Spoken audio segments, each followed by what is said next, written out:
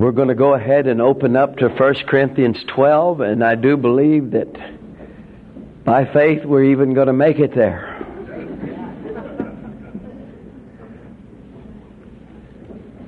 First Corinthians 12. Hallelujah. And this week we're going to talk about revival. You want to talk about revival? If you yell like that when we're done, you want to talk about revival? Yeah, praise God, Brother Roberson. If you can talk like that when we're done, we succeeded. Of course, you may just be sitting there looking at me too.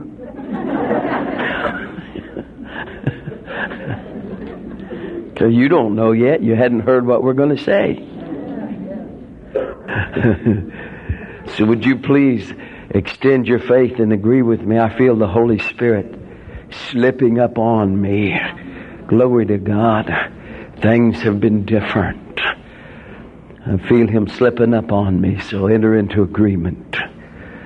I feel the teacher. I feel the exhorter. I also feel the miracle worker. Glory. Somehow He's going to get all three of them in here today. This morning. Hallelujah. So please agree with me. Heavenly Father, once again, as we enter into your presence, we do it with boldness, full of your grace and full of your power. As your blood-bought righteous children in your presence, purchased unto right standing. And Father, we approach you with boldness. And we're thanking you that because of the person of the Holy Spirit, that we don't have to take creeds and doctrines originating with men, but again, we have pure, undefiled access to the very best that you have. And as your children, we refuse to settle for anything less than your best. And more than anything else, Father, we humble ourselves. We humble ourselves, we prostrate ourselves in your presence and ask you, Father, teach us by your Holy Spirit. Teach us how to enter more boldly into your presence. And as your children, as ever time before, for all the miracles you're about to manifest. We thank you and praise you, but more than these, for the understanding of your word. Oh, Father, your word. For the understanding of your word, Father, that not only sets us free, but supplies all the power that we need to walk that way. As your children, we give you praise and we give you honor and we give you glory. Amen and amen. Hallelujah. Thank you, Jesus. If you would have asked me 3 years ago, Brother Robertson, are you walking in peace? I would have said, does a dog have fleas in Oklahoma? You know, can a fish swim? What else would I say? I'm a faith man. So you walking in peace? I'd say most certainly. And that's because I didn't have now to compare then to. And my prayer is that 2 to 3 years from now, you can ask me, Brother Roberson, were you walking in peace 3 years ago, making reference to this time, that the change will be so profound that I'll not have then to compare now to. Because He's done something that has so changed my life that the only way I can put a label on what I have received, I guess I would have to say that I've entered into a peace that's so powerful that the only label I can put on it is aggressive. Aggressive. Aggressive peace.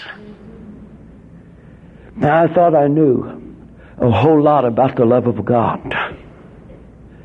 And the reason I thought I knew a whole lot, because in times, years past, when God called me to a miracle and a healing kind of ministry, 2 or 3 years into this ministry, He called me to old Mexico, and I seen such devastating things that I canceled my meetings and went into the mountains for some fasting and prayer. And when I came out of the mountains, He had told me, if you want the best that I have, Roberson, as a flesh and blood, air-breathing man on this side of glorification, He said, all you need to do is walk in the fullness of my love.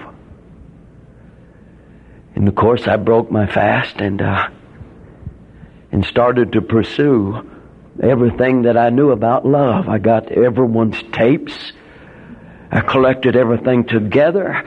I studied John's writings, everything I could find on love, because God told me up in the mountains while I was fasting that it was a major key to the appropriation of the very best that God has while a man is running around this side of glorification.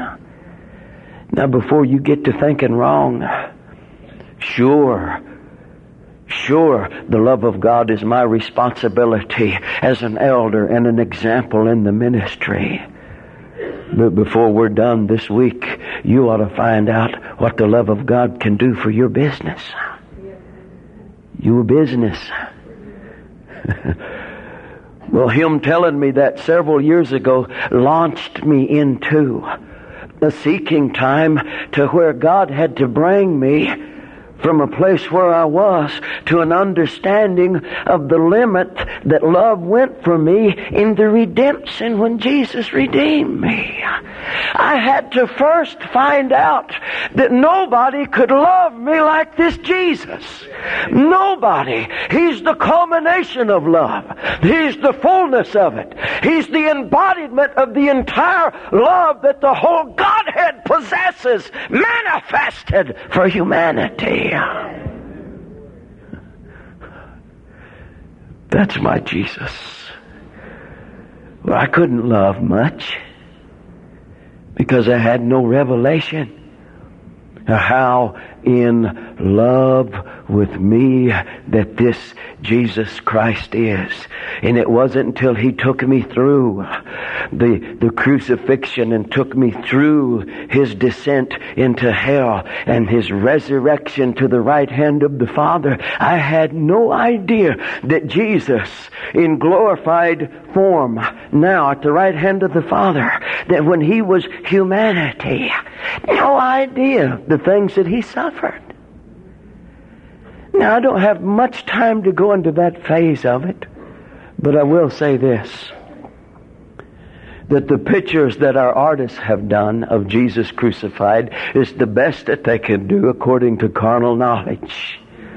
But if you dig the image that He became when He was crucified, they couldn't hang on a wall in your front room what He became. When He became every damnable piece of broken humanity, you wouldn't be able to have a light breakfast with that picture on your wall.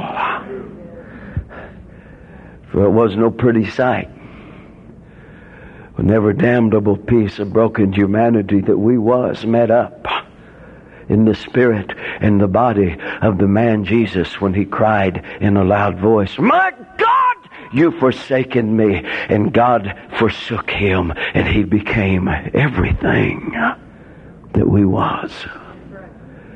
It says that His image was marred more than any man, His visible appearance more than sons of man, His visage, meaning your pictures can't do it justice. It says His visible appearance was marred more than any man, His form, the part of Him that you look at, more than the sons of men. And you can't paint an accurate description when he descended to the lower bowels of the earth and suffered 3 damnable days and nights as the chastisement of my lack of peace was laid up on him in a form of punishment. I went from seeing him hanging on the cross as love went its limit for me to his descent into a chamber that was so pitch black that he existed in a state of listlessness and an inanity of consciousness, but so pitch black that he was abandoned, entirely alone, in a listless state. A conscience existed, but totally abandoned by God, by everything. And here he lay in this state. I've seen him prostrate, flat on his back, lifting his hands, screaming in agony, "Help me!" crying by reason of his infirmity, as worms, 9-inch worms, slivered up and down his body, to all appearance crawling in out of his eyes, his ears, his nose, his mouth. Oh, when God got through with me, there was one thing that Roberson understood. Nobody could love me like this Jesus. Nobody. See, no one. And understanding that foundation of love, how head over heels in love with me this Jesus is, began to release me to love. Begin to release me to love. But even then, it was the first steps to where he wanted to bring me. Now, he has given me such an experience that I can only speak from first hand. And I keep on making reference to where he brought me. And I'm telling you, he's no respecter of persons. And what he does for one, he'll do for another. And I got news for you. You're more than a conqueror, because you have been armed by the Prince of Peace with one of the most powerful weapons you could lay your hands on. It's the love of God. And it manifests itself in such aggressive peace that there ain't anything can stop you.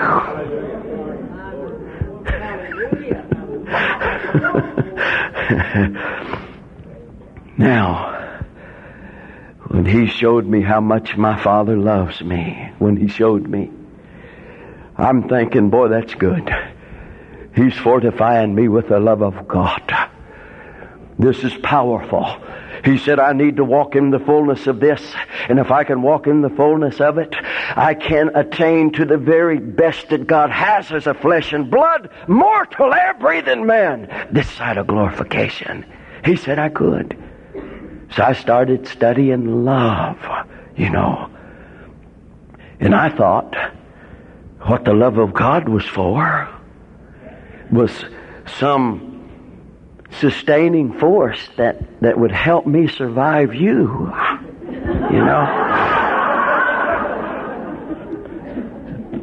I said, this love's all right.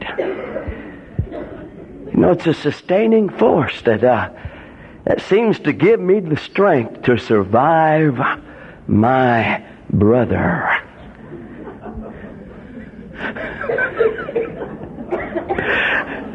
And some of you that's got that dumb look, you've never been done in.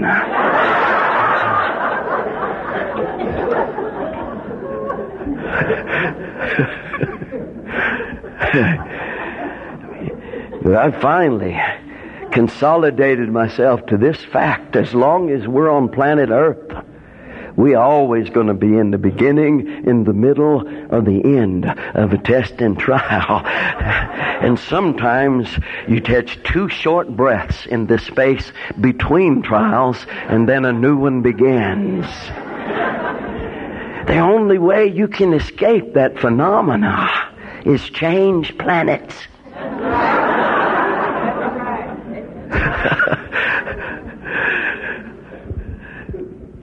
So the escape from testings and trials doesn't seem to be, did God changing them?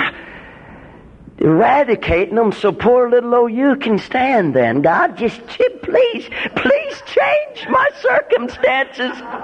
Oh, God. And he says, I would, but you're the circumstance that needs changed.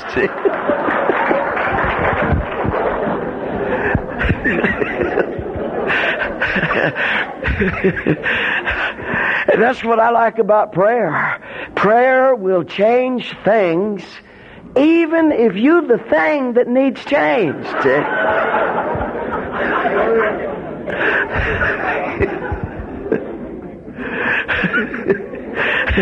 So we go, God, change the circumstances so I can bear it. And the thing He's trying to change is you. It's you. So I thought, well, this love of God, this is pretty good. That's where you get the additional strength to keep from going under the third time, Help! Help! And somebody throws you a rope the third time, drags you to shore, and you go, that's the love of God, And sure, it's a sustaining force, but it's more than that. It's aggressive. It's aggressive. I found out that the love of God had more to do with my relationship with God than it does surviving you.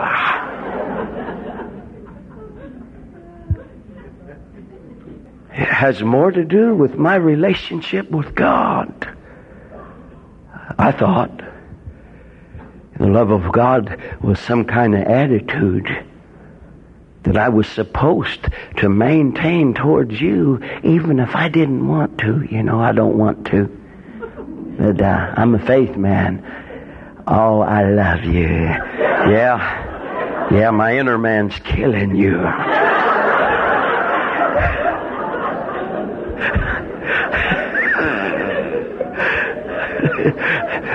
My spirit arms have got your neck.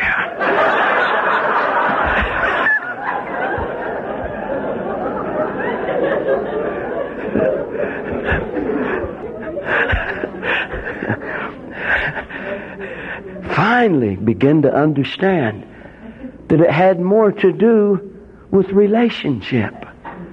As a matter of fact, I finally found a measuring stick. If you wanted to get a measuring stick to stick down in your spirit and pull up and see how many quarts that you're low on love, all we have to go is to the book of John. He says, perfect love casts out fear. For he that has fear is not made perfect in love, because fear has torment. And if you take that dipstick and push it down in your spirit and pull it out, and you can measure how much love you're walking in by measuring how free you are from torment and fear. And the whole time I thought it was to help survive you, so I'd have a proper attitude towards you, even though I didn't like it, when the love of God had everything to do with relationship. It doesn't matter how you treat me. If I'm walking in peace, I'm only going to react one way to you, not because I'm supposed to, but because of the relationship that He has established in my heart with Him, that's given me aggressive, overpowering, dominating peace. And get out of my way.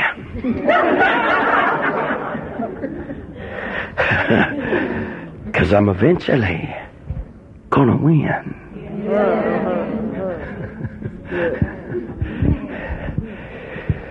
So it began to happen. I'm feeling I don't have real long to teach. I feel that miracle worker coming. But let me tell you what began to spawn this. Because I'm telling you, by the time these next 4 services are over, you're going to be able to open your mouth and fasten your teeth on a big biteful of the love and the peace of God. And if you want it, you're going to find out how to walk into it on purpose, just because you want to.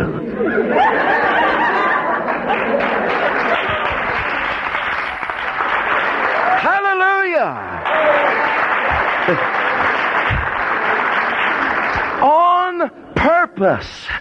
Just because you want to. But Brother Robertson, Yes. you don't know how ugly I am. What do you think the teaching's about? It's how to leave ugly behind. But you don't understand what I have been doing. I don't care. If the next 3 days, your problems are going to have a big teeth print in them. If you want, you can gnaw until you chew it off. But you don't understand. No, you don't understand. You know one reason he said get the beam out of your eye so you can see clearly to get the mote out of your brother's eye? You know why he said that? If you're messed up in the same kind of problems as the people you're trying to help, then you can't see clear to help them.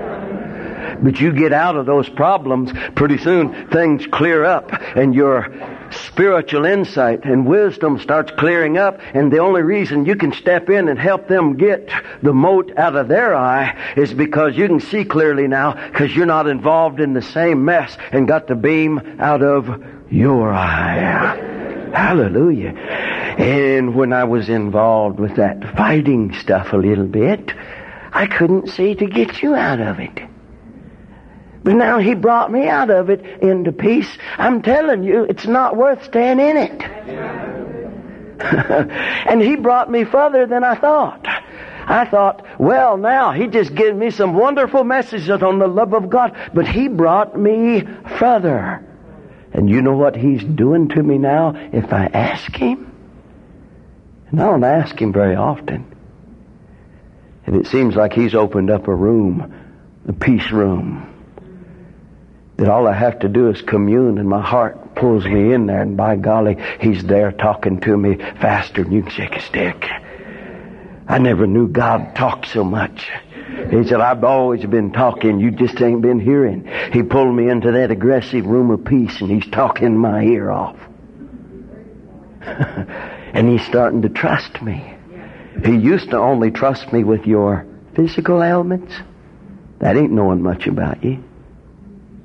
I remember one time when God gave me a vision of this woman's ear and the deteriorating bone in it and all that sort of thing, and the doctor had just given her the same diagnosis, and he did something to her. He's went a little bit further, and I don't ask him, but since he can trust me more with it now, you said, Brother Robertson, you mean to tell me that the character flaws and the things wrong with me, the things that I have, I can walk out of them into peace? Yes.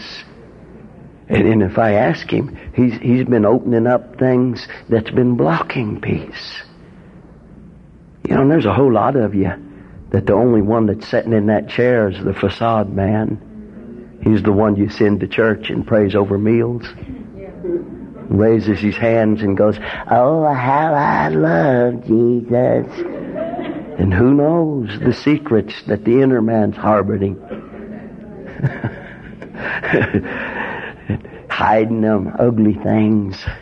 The Bible calls them strifes and hatreds. And then when you get into downright old-fashioned lusts, adultery and fornication, and people's just sitting there sneaking around living that stuff, and then come to church and their old facade man, oh, how I love Jesus because he first loved me.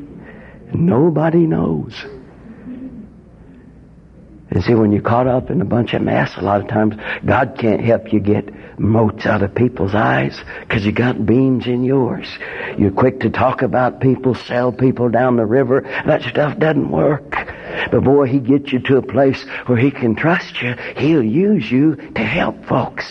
You know what I'm talking about? And I could ask him, and he's just liable to start showing me. Now don't look down.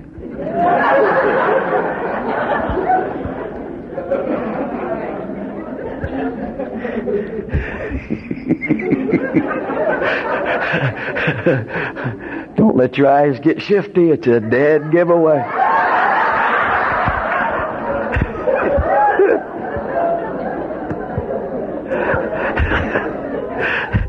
Don't worry, He won't show a guy those things that won't help you.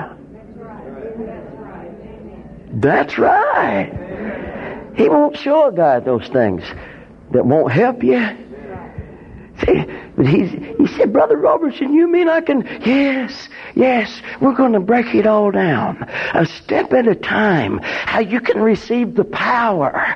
Oh, it's an enduing process. But you can receive it to walk out of every damnable thing Jesus said you're free from. And as we said so many times last year, into everything He said you could be.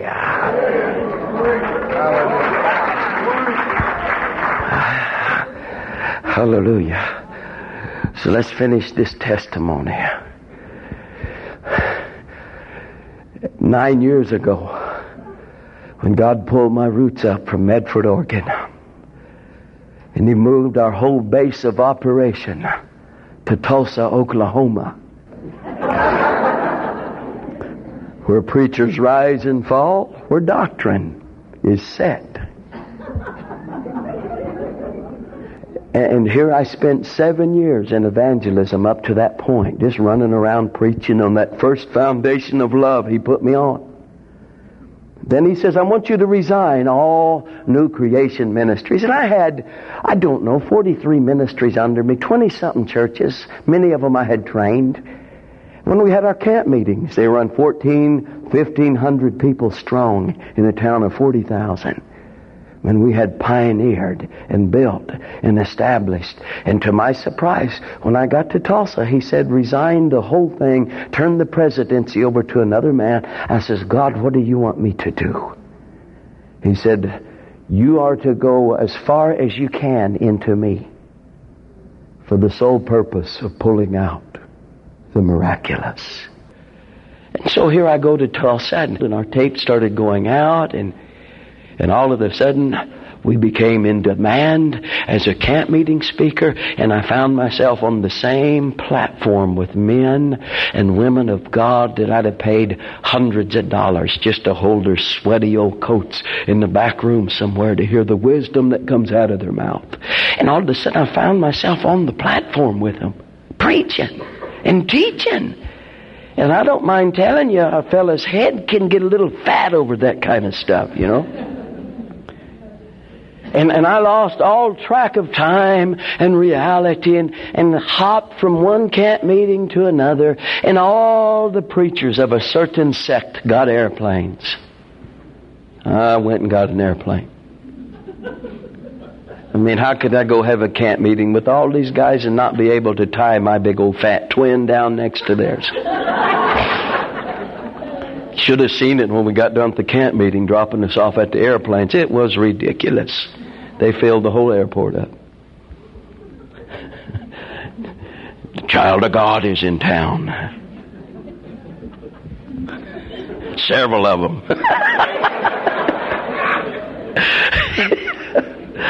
And I flew from one meeting to the next, saving the world. It was fun. But an old hunger I had in Medford took me over again. And it caught up with me full bore when I was doing Mile High Conference for Wally and Marilyn Hickey. I got to hurting so bad inside I wanted to bawl. I finally counseled Marilyn and I says, can you help me?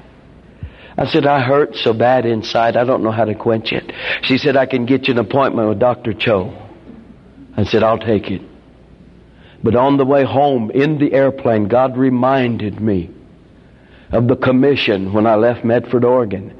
And that commission was to go as far as I could into Him for the sole purpose of pulling out the miraculous.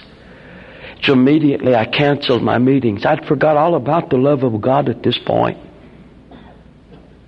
Immediately I canceled my meetings and went back into fastings and prayer times for God to line me up again. Let me tell you what drove me in. For 6 years I returned to Mile High Conference every year. This is the straw that broke the camel's back. And every year they had a person that signed, sign language. because there was 7 or so totally deaf people on the front row. But you have to understand, every year Wally Hickey traded me off with the top healing evangelists in the world. So each year I had the privilege of standing on the platform with the foremost healing ministries in the world. In that row of deaf saints survived.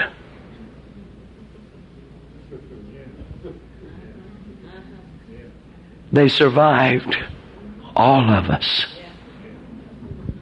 and stayed deaf.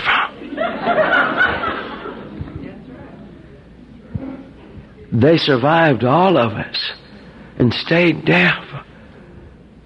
When I went into that first seeking time, I was hurt so bad. I said, God, where are we?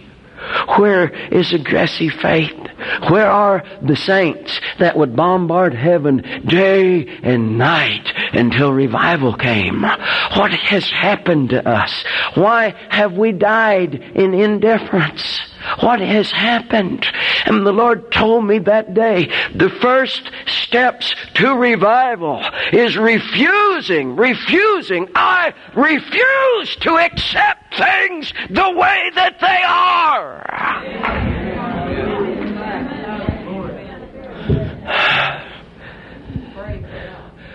I refuse.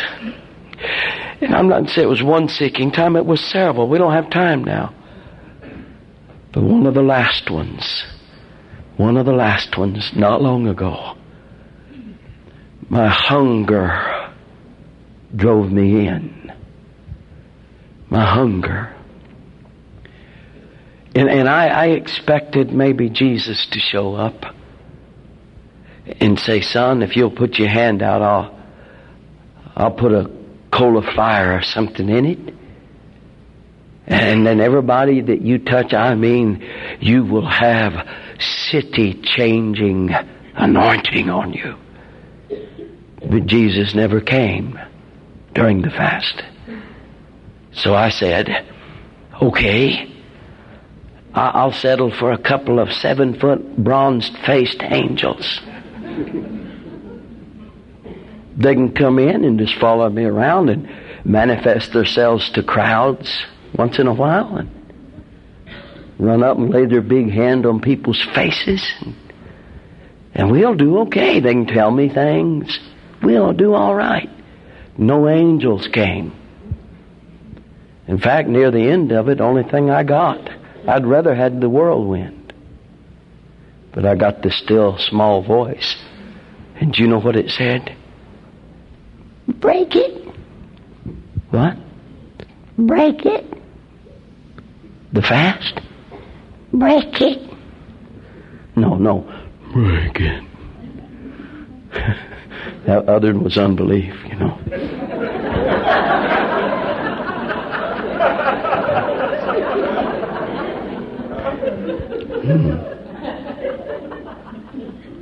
Break it. Break it. I said, break it, but I don't feel any different. Break it. And so I did. I went ahead and broke it. Then after a few days, I noticed something that had settled in. Something that had settled in that I couldn't quite put my finger on. And as time went by, I was only able to label it as the most peaceful coexistence with Jesus. In fact, it became so dominant that I could finally only label it as aggressive peace. And after I had a full dose of it, the Holy Spirit came back and began to talk to me. He said, this is it. I said, sir? He said, this is what you've been looking for. I said, you mean like in the replacement of Jesus and two bronze-faced angels, 7 foot tall? He says, yes, this is the ingredient that you've been looking for. Because he says, son, I want to use you. I want to use everyone. I want every church I've established in the Holy Ghost to cause revival. I want them to tear their cities up, to change government. I want them to walk in so much power that it's incredible. But when you do, you're going to attract powers and principalities that are intent on making you understand their stopping power. So what's peace have to do with it? Same thing it had to do with Paul. He said, I sought God 3 times. Please, this thing has brought me to the edge, the bare, naked edge of unbearability. I don't know if I can go another inch. And I sought God. And He told me 3 times when I sought Him, Paul, my grace. It's sufficient. Makes you want to understand a little more about grace, doesn't it? If it's that sufficient, please, I'll take 5 gallons of it. He said, my grace is sufficient. Oh, I love the way Paul finally summed it up. He says, I will rather therefore glory. Now this is after he found the sufficiency of grace. After. Not during. He's writing a testimony.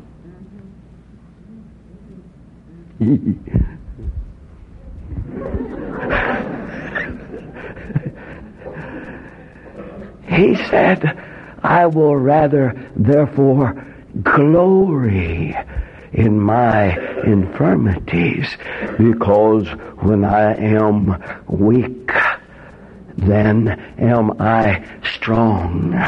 Now what he was saying was this: anything that comes along that's supernatural, that strips me of my dependency on the flesh, simply places it over onto the Spirit. And what the devil designed as my defeat and to make me weak, it made me strong, because it transferred my strength over onto the Spirit. And I can boldly declare, when I am weak, stripped of my dependency on the flesh, I am strong. So Paul cried out, oh God, change my circumstances. And God says, okay, Paul, you got it. Even though you're the circumstance that still needs changed.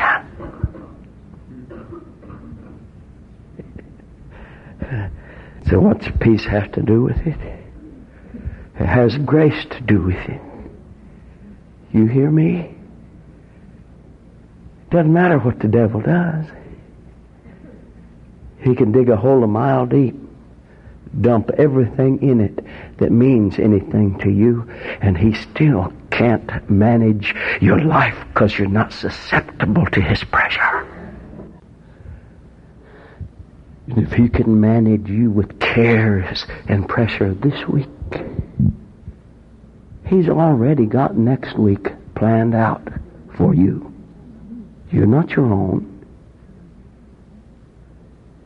But he has to survive us this week. Because we're going to put you into next week, not him.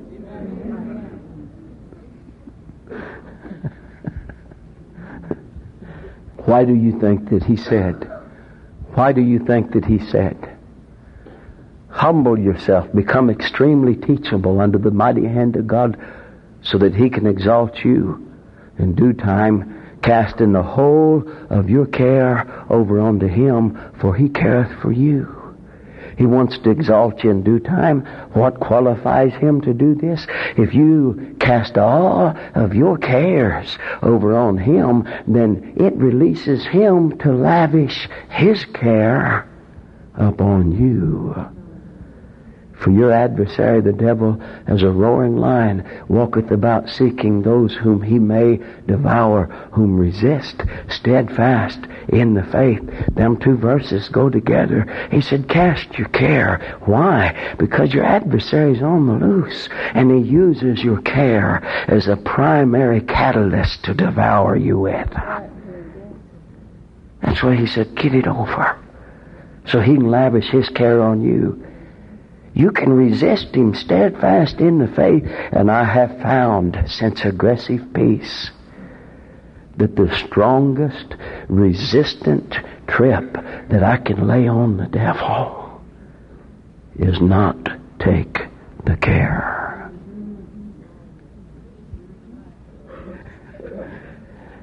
I like Lester Summerall, the war horse.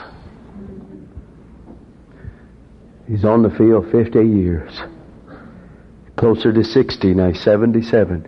He has spanned 60 years of preaching the gospel. He's walking through Tibet on foot when he was 18 years old, preaching off the back of a mule. And now he's 77.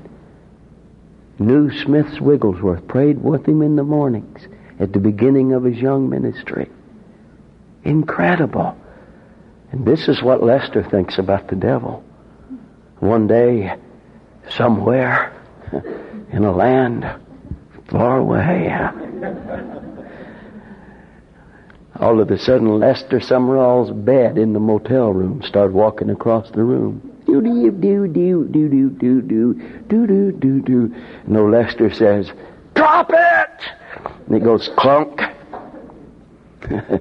And the devil, of course, was fleeing by that time.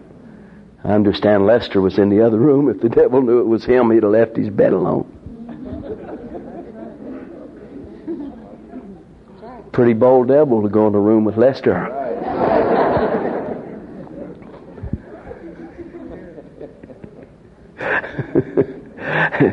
So Lester screamed out, "Come back! Come back, devil!" The devil had to come back. I can just see him. My God, somebody deliver me from this man. Most people, devil says, "I don't want to come out." But with Lester, he says, "Please, please." Lester said, "Come back." And the devil come back. And Lester said, "Put the bed back." Put it back.